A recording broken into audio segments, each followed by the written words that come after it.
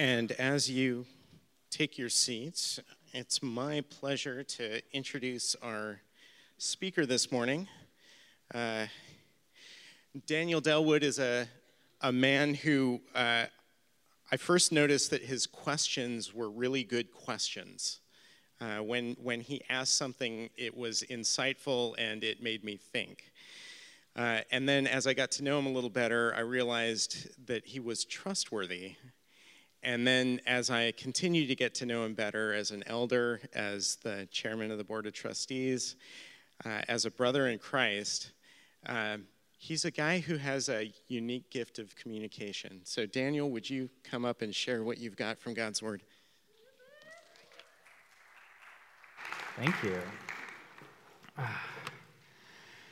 Well, howdy, everybody. I'm Daniel, and I'm honored that Tim asked me to speak this week on the intersection of faith and work. Now, for those who don't know me, I love Jesus. I've been a software engineer for about 13 years, and I'm blessed to be Sarah's husband and Levi's dad. So, of course, I brought pictures. The first is a fun family photo, and it's actually hard to believe that it was almost 10 years ago that Sarah agreed to marry me. Levi's definitely growing. He's 15 months old now. So the second picture I brought is of Levi in a penguin outfit, because why not, right? It's just cute. Anyway, a little bit more background on me. I grew up in central Missouri, and I've always been a bit of a geek. I know that's really surprising to all of you. I'm into puzzles of all types, and I've been using computers basically as far back as I can remember. So it's not really that big a surprise when I tell you that I wanted to be a programmer when I grew up.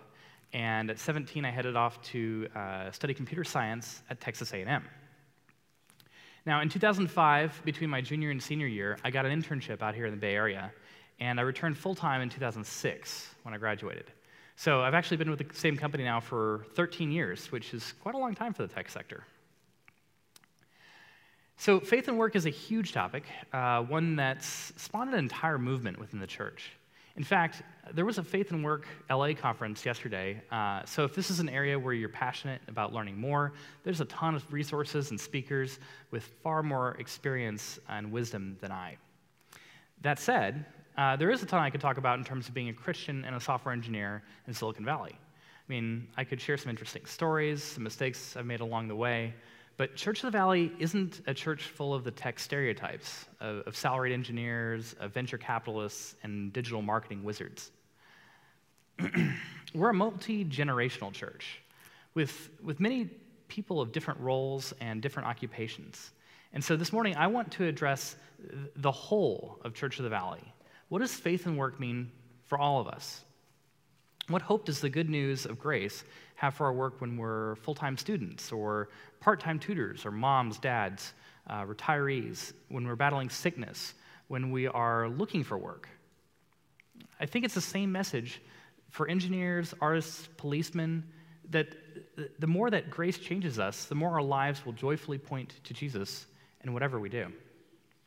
So let me open up with prayer real quick, and then we'll jump into 1 Corinthians 12, like Ruth just read. Father, you are holy, and you are completely unlike us.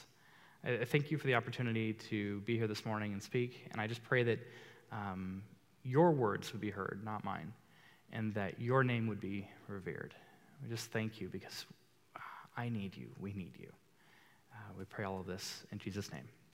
Amen. All right, so some context on 1 Corinthians, and feel free to shout out the answer. Who's Paul writing to? Corinth, okay. Now, is he writing to the entire city or just the church there in Corinth? Church, yes. Just the church is who he's talking to. Let me show you a picture. This is actually Corinth in 2016. Sarah and I had the opportunity to visit Greece and Turkey a couple of years ago, and getting to tour Corinth was really fun, right? Because we were able to stand where the Apostle Paul stood and where he lived for probably about a year and a half, making tents and then also preaching about Jesus. Now, Corinth was actually captured, it was destroyed and rebuilt a few times over its very long history. It's also got an unfortunate tendency for earthquakes, but I've also got a second picture here as well. See, it's not a thriving metropolis anymore, but back in Paul's time, Corinth was a pretty rich and thriving town. You see, it was a port city with an economy of trade and a diverse population because you had lots of cultures coming through here, lots of traders, and they were all converging on this single spot. Sound familiar? Maybe a little bit like San Jose? But now a group of them, right, are following Jesus, and Paul's writing to encourage them in diversity, in unity, and to correct some issues he'd heard about. Anyway, we're going to start with chapter 12, verse 12. For just as the body is one and has many members, and all the members of the body, though many are one body, so it is with Christ. For in one Spirit we were all baptized into one body, Jews or Greeks, slaves or free, and we're all made to drink of one Spirit. So Paul's analogy here is that the church is like a physical body with many different parts working together. Isn't that an interesting choice to make? I mean, he doesn't use an agricultural metaphor and say that we're like a field of grain where we each have our own personal journey and we're growing beside each other at a different rate. He also doesn't use a military metaphor and say we're like a Roman phalanx where we're all identical soldiers, but we're a lot more effective fighting together. No, he says we're vastly different parts of a single body, a single living organism, dependent on one another. We're bound together by one Spirit. And he calls together vastly different cultures, Jews and Greeks. I mean, these are folks who just didn't naturally get along well. In Christ, even slaves at the bottom of the social order in Corinth, the lowest economic class, they're now one together with privileged Roman citizens. His call here is for unity, but a unity that first appreciates the diversity of grace. That God reaches people from all walks of life, from all backgrounds, and all workplaces. So if anything, God actually biases toward the weak, the invisible, and sometimes even the zealous enemies, like the whole Saul to Paul conversion. Why would he do that? Well, those who are self-righteous don't see how Jesus is necessary. And Paul writes at the beginning of the letter in chapter 1, in verse 26, he says, "For consider your calling, brothers. Not many of you were wise according to worldly standards. Not many were powerful, and not many were of noble birth." Now, it's interesting here that the word calling actually literally means invitation. And when he's saying calling, he's talking about our invitation to follow Christ. He's not using the calling in the sense that we use with our jobs, saying, oh, yeah, my calling is to do this, assuming we find our jobs fulfilling, right? But he also says that it's not because we're smarter or we're more noble or more worthy or more influential than anyone else. In fact, if you focus on just these words, it can seem a little bit like he's insulting them until you see the next two words, but God. And those two words completely change everything, don't they? It's not like the calling was ours and we weren't anything awesome, but God, he's the active person here. So it continues, but God chose what is foolish in the world to shame the wise. God chose what is weak in the world to shame the strong. God chose what is low and despised in the world, even things that are not, to bring to nothing things that are, so that no human being might boast in the presence of God. So it goes from that, consider your calling, your invitation, to so that no human might boast in the presence of God. Isn't that cool? Like, even in our calling to follow Jesus, we can't take any credit. It's, again, not because we're strong, smart, or influential. It's the opposite. We're the weak and we're the broken ones. We're the ones who get to respond to that invitation and repent of making it about us. We get to RSVP with a yes. So let's read on in chapter 12 and pick up with the body metaphor. Paul says, "For the body does not consist of one member, but of many. If the foot should say, 'Because I'm not a hand, I do not belong to the body,' that would not make it any less a part of the body. And if the ear should say, 'Because I'm not an eye, I do not belong to the body,' that would not make it any less a part of the body." So now, what group of people in the church is Paul talking to? Well, he's talking to the ones who say, I don't belong. Well, why not? Well, I'm not a hand. I'm not a preacher. I'm irrelevant. I'm unnecessary. And although most of us probably wouldn't admit it, I think the entrepreneurial culture has had a huge effect on our perspective within the church. I mean, just think about some names you might recognize in Christianity, like, Billy Graham or Mother Teresa or Tim Keller or Tim Riley, even Justin Bieber, right? I'm sure you can name many more. We see these people as superstars, as mouthpieces of Christianity. And they kind of are. I mean, they're public figures. But then we make the mistake that Paul calls out here, and we compare ourselves to them. We think, well, they're important and I'm irrelevant. Not every Christian is gifted and called to be a public mouthpiece. This is a good thing. Paul's point here is that if your trust and your hope is in Jesus, you have a critical role to play in the church. So what does all of this have to do with faith and work? Well, everyone works. Every member of Jesus' church, and to be clear here, I'm talking, membership is in the body metaphor, not having your name on a roster. Every member of Jesus' church has a unique role, specific relationships, unique gifts, specific responsibilities. And said differently, the way you live matters because it's probably the first sign to the people you work with of who Jesus is. I mean, if Jesus really did do for us what we couldn't do for ourselves, then our lives should be at least somewhat different as a result. And most of our lives isn't spent in church gatherings on a Sunday. Each and every one of us who follows Jesus is in 100% ministry. We don't have to spend our weeks inside a church building, and we don't have to get our paycheck from a church to be in full-time ministry. And ministry is just a fancy, churchy word of saying serving others. I mean, ministry means service to others. So we're all called 100% to the ministry of reconciliation, of making life about Jesus and pointing to him. And God has uniquely placed you and me in our roles in a specific location in our family, in our group of friends, with specific gifts, a past, even our flaws. This is the essence of the faith and work movement, that there's no pastor, missionary, and normal Christian split. We're just a bunch of people that Jesus has called with different roles, and we've all got the same mission. When Jesus gives some of his final marching orders to his disciples, he says in Matthew 28 that all authority in heaven and on earth has been given to me. Therefore, go and make disciples of all nations, baptizing them in the name of the Father and of the Son and of the Holy Spirit, and teaching them to obey everything I have commanded you. And surely I am with you always to the very end of the age. Jesus isn't just talking to pastors here. So the question is, how do we take our jobs and our unique roles and make disciples of Jesus?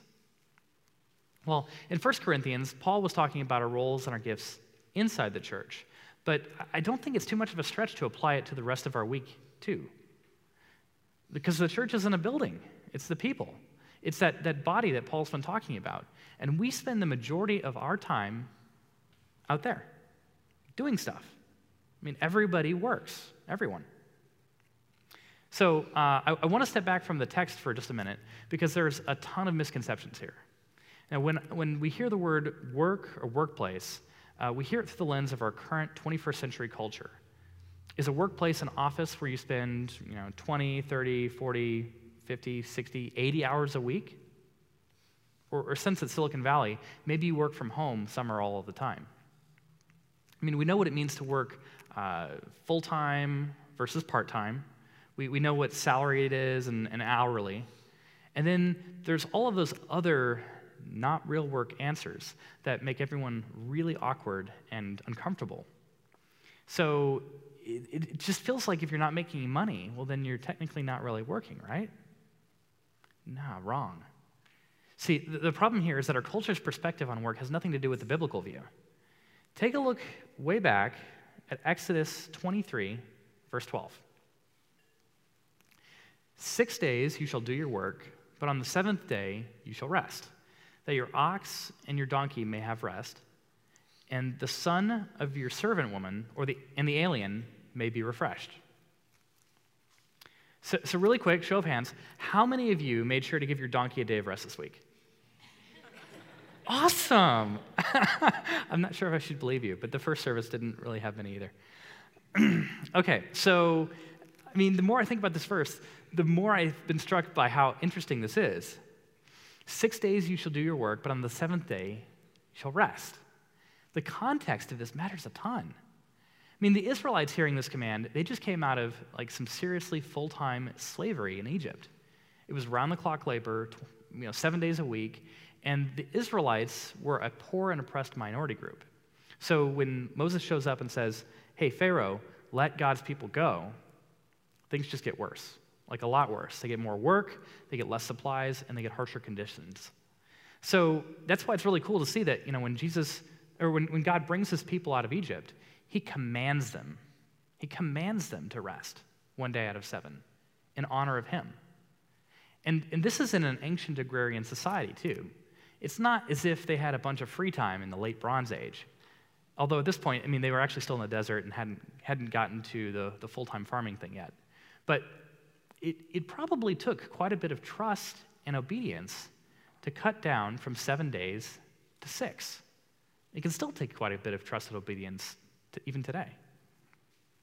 But if we use this verse as a strict definition of work, we don't actually work anymore because none of us really used oxen or donkeys this week. Obviously, our definition of work has changed drastically over a few thousand years, but I'd argue so have our expectations. See, we no longer start with the expectation of working 7 days a week. I hope, unless you're at like a crazy startup. See, most of us probably think of a normal work week as like 8 to 5, Monday through Friday, something similar. That's 2 days off right off the top, unless you have more than one job or you work a night schedule or a 980, or maybe you have a more full-time job like caretaker, parent, something else. Regardless, we all have a certain expectation these days of free time. And we're not an agrarian society anymore. We're pretty well off thanks to modern technology. We have a lot more free time on our hands, and maybe it's not as much as economists predicted for the 21st century. My phone tells me how much time I spend on it every week, and I got to admit, it's surprising, right, to say the least. So how's that working out for us? Well, if you look at our society, I'm not sure you're going to find people that are generally content and stress-free. I fear that for too many, myself included, the temptation is to feel entitled to our free time. The problem is that free time is not the same as rest. When I get home, it's easy to assume that since I've been at work all day, I deserve free time, and I shouldn't have to change diapers or help with dishes. Don't you know who I am?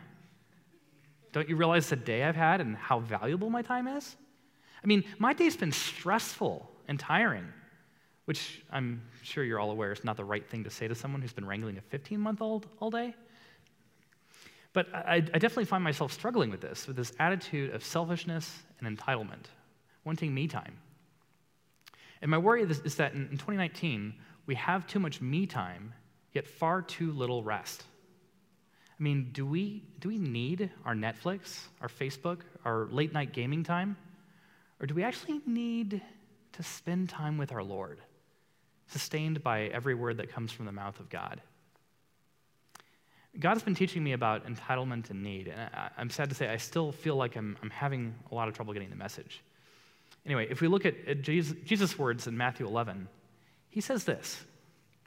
He says, "Come to me, all you who are weary and burdened, and I will give you rest." Wow, what a promise. If I took a poll of the weary and burdened in this room, my guess is that counting might take a little while. But if we turn to Jesus, he'll give us rest? Do we do that, or do we turn to distractions? "Take my yoke upon you and learn from me, for I am gentle and humble in heart, and you will find rest for your souls." Wait, take Jesus' yoke upon us? This is an active offer. He's not promising free time, but it is an offer to walk beside him, to find rest for our souls. "For my yoke is easy and my burden is light." See, when we work with Jesus instead of on our own, the burden is light because we're the weak part of the equation. Jesus is stronger than everything, and that really makes all the difference. See, whether you're a student, a doctor, unemployed, a full-time parent, a worship leader, or a software engineer like me, you're in 100% ministry. And your work encompasses a lot more than just your day job. See, work is more than just what we do in an office, and it encompasses a lot more than just the things we get paid to do. See, work is not just the things we get paid to do. Work is all of the things that Jesus invites us to do with him. Some paid, some unpaid. But the other side of that is that rest is all of the time that Jesus invites us to simply be with him. So if we really want to thrive here, we've got to rest in Jesus.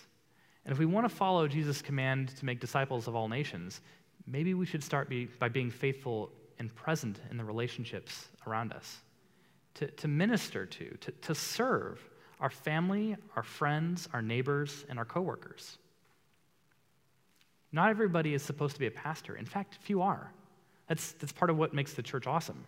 See, Christ's body is made up of very different parts. Back to 1 Corinthians. If the whole body were an eye, where would be the sense of hearing? If the whole body were an ear, where would be the sense of smell?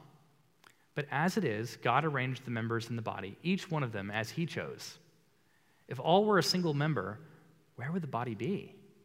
As it is, there are many parts, yet one body. This is cool because you and I didn't pick the other people in the room. This is saying that Jesus did. And Jesus doesn't just build the church with broken people. He builds it with a diversity of broken people, right? Diversity in the church is God's design. We're supposed to have different backgrounds, different gifts, different responsibilities, but one Lord. So what part of the body are you? I mean, if you answer appendix, either you've got a self-deprecating sense of humor, or it's a sign of that imposter syndrome that Paul was talking about earlier. See, a right view of ourselves in the church in our different roles requires that we acknowledge God arranged the members of the body. See, when we focus on what we bring to the table or what we can do for God, we're putting the focus on an ear or a nose. It doesn't make any sense. See, the focus is supposed to be on God. And a better question is, how has God arranged you and me to fit together and minister to one another, to serve one another? Let's go on. The eye cannot say to the hand, I have no need of you, nor again the head to the feet, I have no need of you. On the contrary, the parts of the body that seem to be weaker are indispensable. If we look at someone and dismiss them because they're unnecessary or unimportant, we're making a very dangerous error because we're missing where value and identity comes from. Our work is not our identity. See, the first trap that Paul addresses here is the idea that our work, our roles are meaningless unless we're missionaries or preachers. The second trap is going the other way and thinking that our work is the important thing, that it defines us, that it's our identity. And it's a super easy trap in Silicon Valley. It's easy to think that the good news is found in success at work. If we're successful, moving up the ladder toward vice president, making a lot of money and giving it away, we're liked by our coworkers, we're solving innovative problems, well then we're making the gospel more attractive. It's a really subtle and deceptive thing because while we should work for our employers as unto the Lord, we're not the ones doing the heavy lifting. We're not the ones restoring people to God, and we can't earn more of God's favor by being successful in our careers.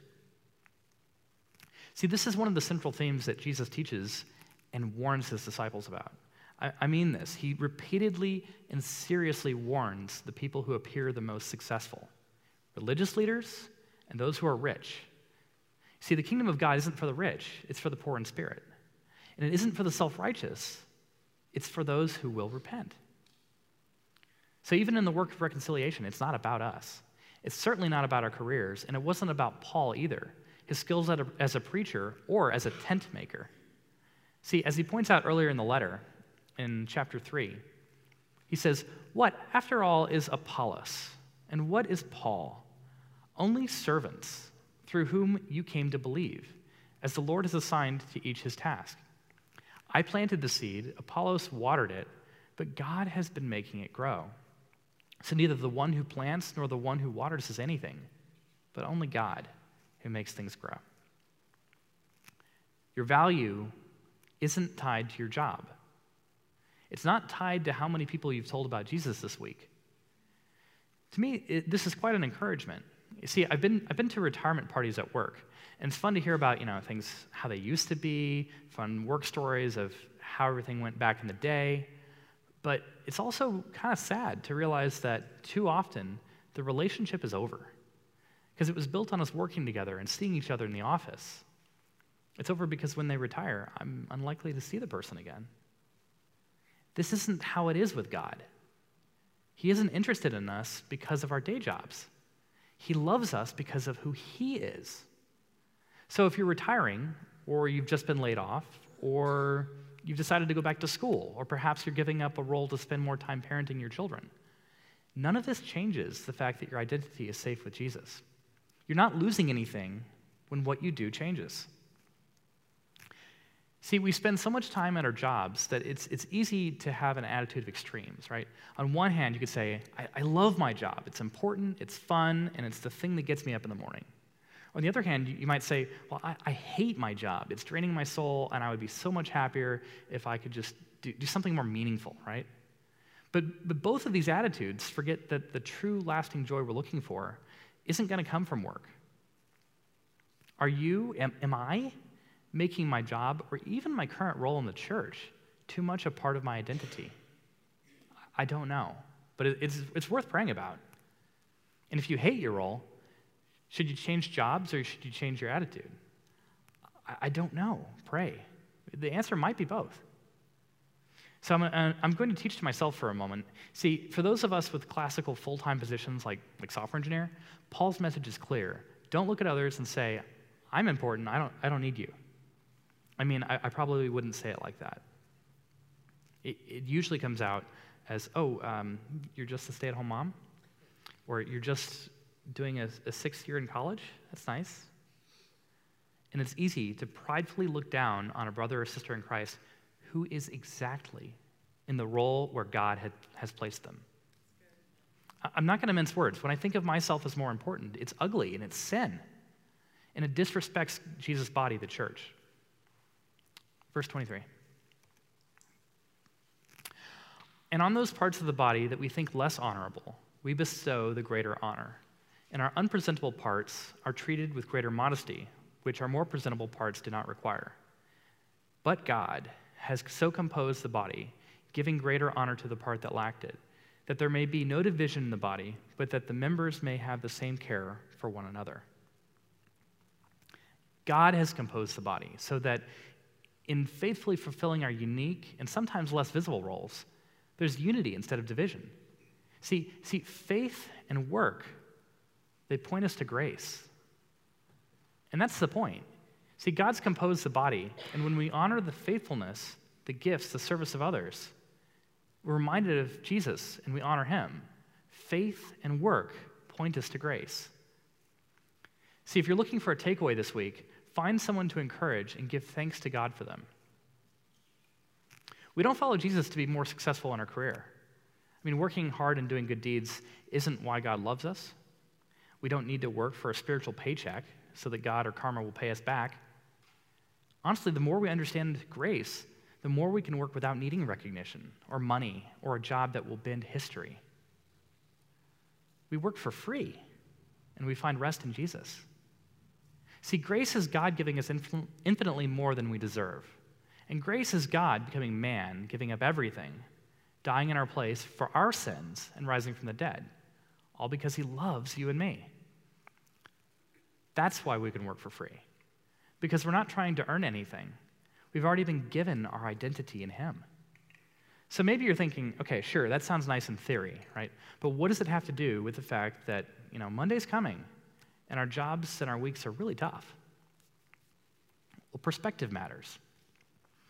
See, Sarah and I are constantly reminded of sin's curse on work in its most annoying form: laundry and dishes. Anyone else? There's little meaning to it, it feels like, and it never stops. And we're spoiled because we've only got a family of 3, and we have really cool technological devices like washing machines. So I'm sure these chores probably build character. That said, there are far more ridiculous chores, and chief among them is ironing. I mean, even if you're really into it, I guess the best you could say is that it's like therapeutic. But seriously, what's the point? Like, why bother ironing something and then going to a fancy work party and it gets wrinkled? And it's a complete waste of time, in my opinion. If you couldn't guess, it's one of my least favorite tasks. I'm actually truly thankful that most of the time I can go years between having to iron things because I'm a software engineer. I can just wear t-shirts to work. So imagine my surprise and amusement when a while back I found out there's a group of people who practice extreme ironing. Yes, really. Look at the Exhibit A. This dude ironing on top of an epic cliff. Okay, so just enjoy staring at that for a moment while I provide some more details on the sport. Some ironists, as they apparently call themselves, have ironed shirts while bungee jumping or skydiving. As said by Wikipedia, it's the latest danger sport that combines the thrills of an extreme outdoor activity with the satisfaction of a well-pressed shirt. So, admittedly, it looks like a tongue-in-cheek attempt to make a common household chore awesome. And it works. I mean, I could even probably bring myself to iron stuff if it involved like hiking a trail with Malik and then taking epic selfies at the top with our irons. In case you hadn't guessed, we totally did that. Yeah. Thank you, Malik. Now, I'm not suggesting that everybody take up extreme ironing, although if you do, please make sure to share the pictures with the class. But I am suggesting that purpose can transform even the most mundane chores into something much more. See, our jobs and our coworkers and our roles, and especially our trials, they all have the potential to become extreme reminders of grace. I mean, if we bring our work to Jesus, even the routine, difficult parts can be opportunities to grow. Some examples. What about when I'm painstakingly looking for a show-stopping bug in the code?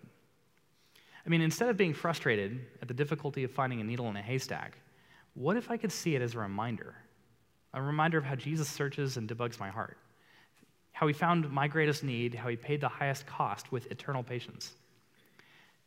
It could be an opportunity to bring faith and work together, to pray, to work patiently, to grow spiritually, and to even enjoy God while debugging. Or maybe I'm tired of changing yet another Poos-Blotion diaper. I mean, they're not fun. But what if I could learn to train my heart that instead of seeing it as a gross and frustrating task, what if a diaper actually could become a tangible reminder of God's love to me? That Jesus ministered to his disciples, and he served them by washing his feet, his disciples' sand and poo-covered feet. Or maybe it's easy for me to be stressed by a looming deadline, or a medical result, or a last-minute demo. Could it be that these are actually gifts too? Intentional reminders from God that I'm not enough, but that he is. I mean, what if deadlines made me remember that God's in control, and yet even in Gethsemane, Jesus sought his Father in prayer, and he loves to hear our prayers now. See, this is why faith and work isn't about how we add faith to a full-time, 9-to-5 paying job with benefits. It's so much more than that. See, faith in our work is about asking how our roles, all of them, can point back to Jesus. Because even though most of our lives isn't spent in a church building, it's still 100% ministry. Because everyone works, everyone worships. And if you're a follower of Jesus, congratulations, you're in full-time service to others. Also, our work is not our identity, because our roles, even those in the church, shouldn't be where we find our identity. That's found with our rest in Jesus. And faith and work, those can point us to grace. Those can be extreme reminders of grace to us. That it's not about success, it's not about free time, it's not about changing the world. It's about faithfulness, specifically Jesus' faithfulness, and how our God-given roles can remind us that he's the one who gives grace, meaning, and true rest. So what's the toughest part of last week been for you? What do you anticipate the toughest part of next week will be? In light of the grace we've been given, could this instead be a reminder of the gospel? What if it could be a reminder that Jesus became man, that he died for you and me, that he rose again, and that he loves us today, tomorrow, and the next day? So Paul finishes with this in verse 26. He says, if one member suffers, all suffer together. And if one member is honored, all rejoice together. Notice Paul doesn't end his analogy with, well, keep your problems to yourself so you look like a perfect Christian and, someone who's got it all together. He says the opposite. He says authenticity is necessary in the church body. We should be interconnected and one. So I'd like to pray, but afterwards, I also want to give everyone an opportunity. I want to give everyone a few minutes to share one thing with the person in front or behind you. What's one thing from last week that you suffered and was discouraging?